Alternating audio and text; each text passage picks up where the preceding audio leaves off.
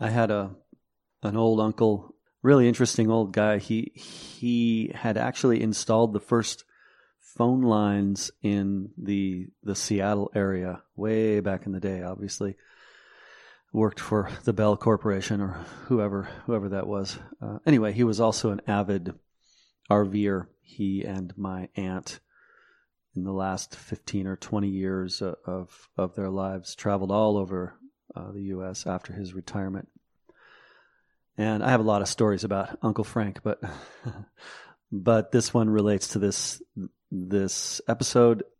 One day he told me that he had gone to have his oil changed in his car, and he brought his own filter and his own oil because he wanted to make sure that they put in the highest quality oil and the right oil for his car.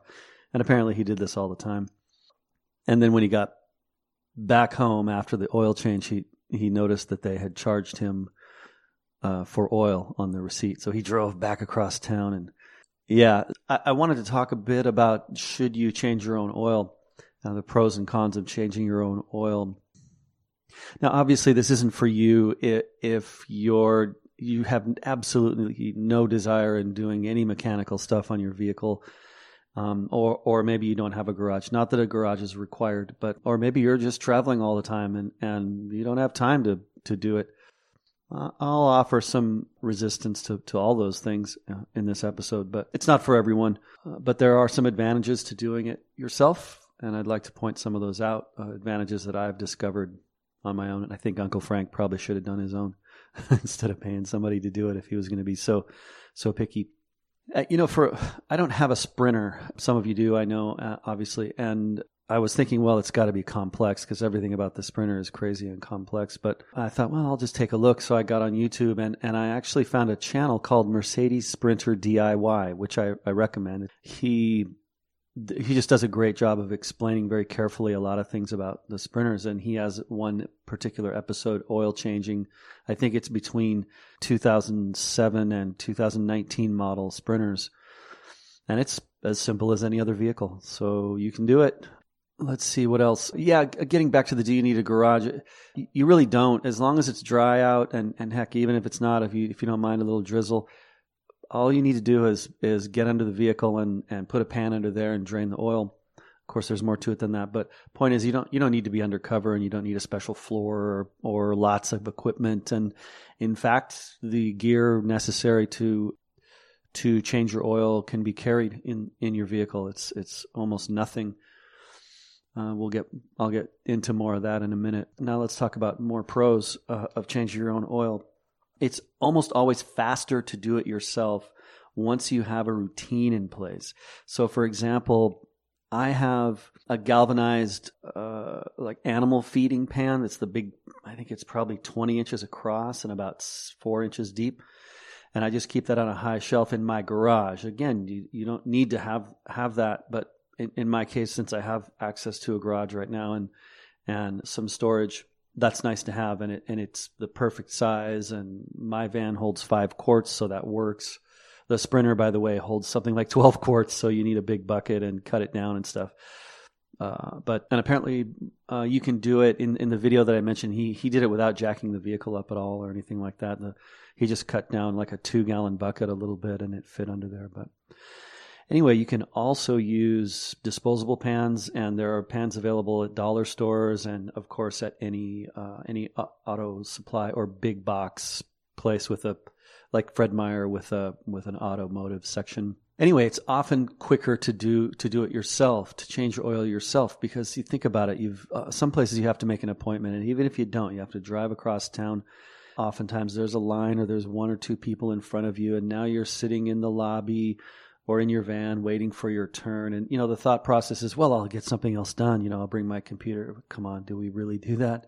And I've found I can change my oil now in under about 25 minutes, probably closer to 15 minutes if I were to rush it, but you don't want to rush something like that. And so taking my time, it's 20 to 30 minutes, and I know it gets done right, and I know the materials that get used. That's one of the things that's often discussed on mechanical auto repair forums and Facebook Facebook groups and all that is what kind of oil are they using at Jiffy Lube and the various other fast oil changing places, and how can you possibly know if they're using the right oil and if the oil is of high quality? And they've got these kids working there, and are they doing it right? And there are horror stories of, well, they left the drain pan plug loose, and 100 miles later my crankcase was empty, and things like that. And can you prove it? And do you get to buy a new motor?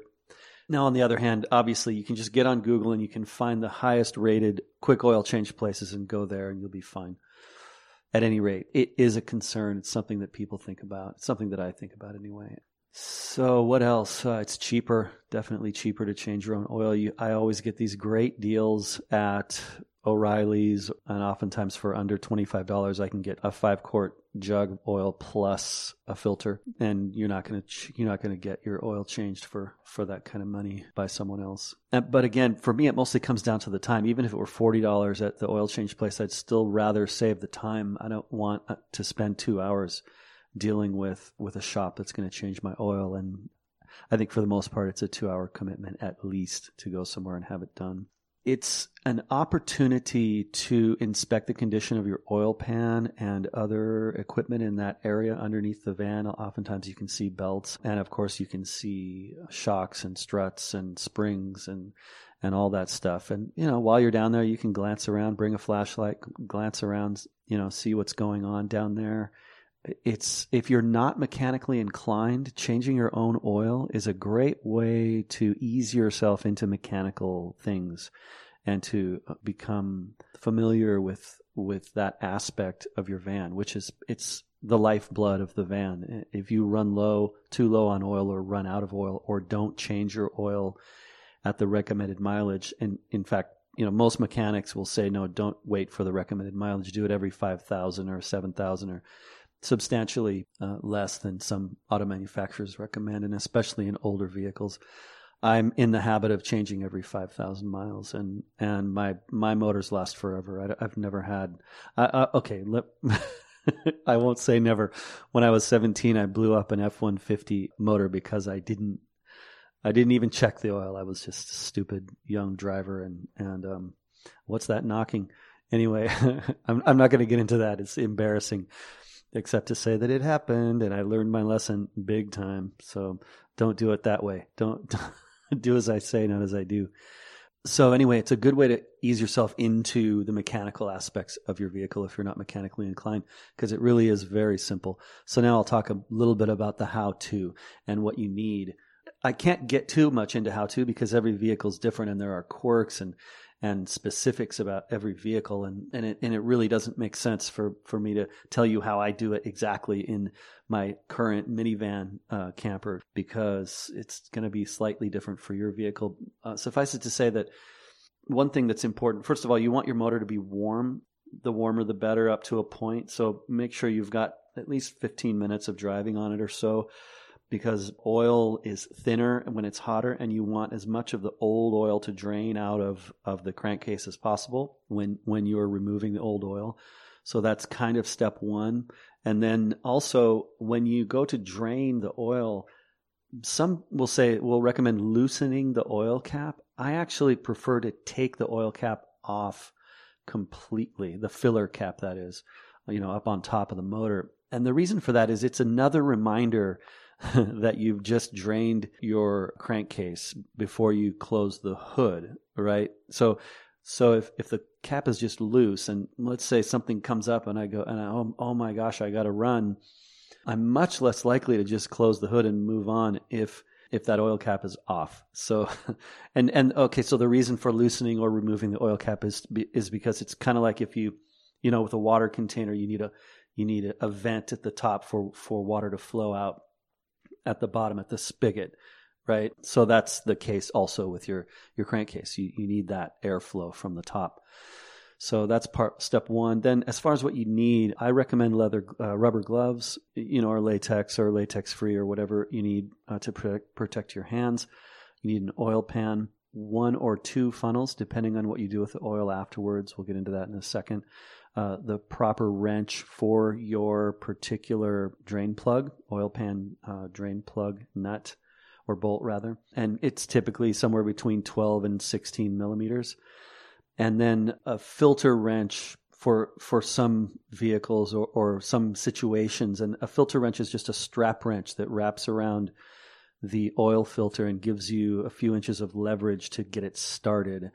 Now, keep in mind, it's not necessary to tighten your oil filter to the point where it needs a wrench for removal. But if this vehicle's new to you or you've been negligent in changing your oil for a long time, oftentimes that filter, the seal on the filter will have seized up a little bit and you'll need a wrench to take it off. So it's just good to have a filter strap wrench, and they're cheap and something that doesn't take up a lot of space, so that when it does come time, because it's the worst thing to drain your oil. You've got one vehicle, right? And you go to drain your oil, and then you go to change the filter, and it's done in that order, by the way, and you can't get the filter off. Now you have to put fresh oil in on top of a dirty filter to go drive to get a filter wrench. And, obviously then you're just going to wait for the next oil change. So keep that filter handy. Paper towels, a bunch of paper towels. Forget, saving the environment right now. You're going to use a bunch of paper towels.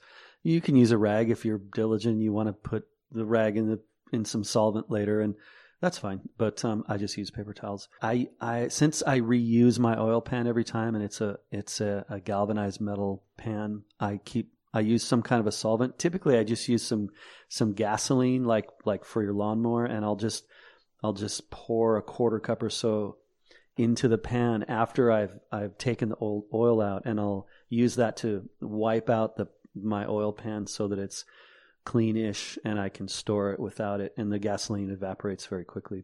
So for getting on the ground under the vehicle, if you have a nice smooth garage floor and you have a creeper, that's awesome. It's obviously the best way, and you probably wouldn't need this episode if you have a creeper, which is just a board with wheels on it to easily roll around underneath the vehicle. Obviously, if you're out on the road and you're going to change your oil at, in some campsite or a Walmart parking lot or a rest stop or something, then you're not going to have a creeper. So you can use a drop cloth, and that can just be a piece of plastic or an old blanket. I keep an old dirty piece of plywood in the garage. I would use a blanket if I were doing it out on the road.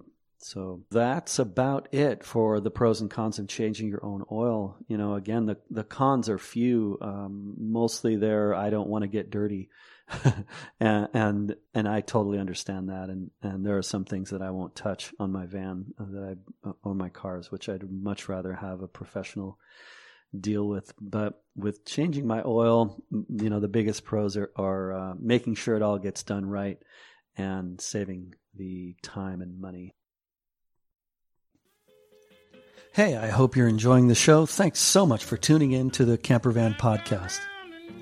The Van Sage newsletter goes out every Sunday evening, and if you're not signed up for that yet, well, you're missing out.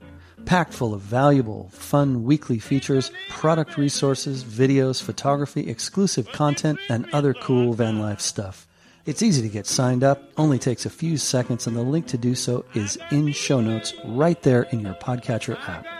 And while you're at it, I have a quick favor to ask. Please take a few seconds to send that link to friends, family, post it to your social media feeds, etc.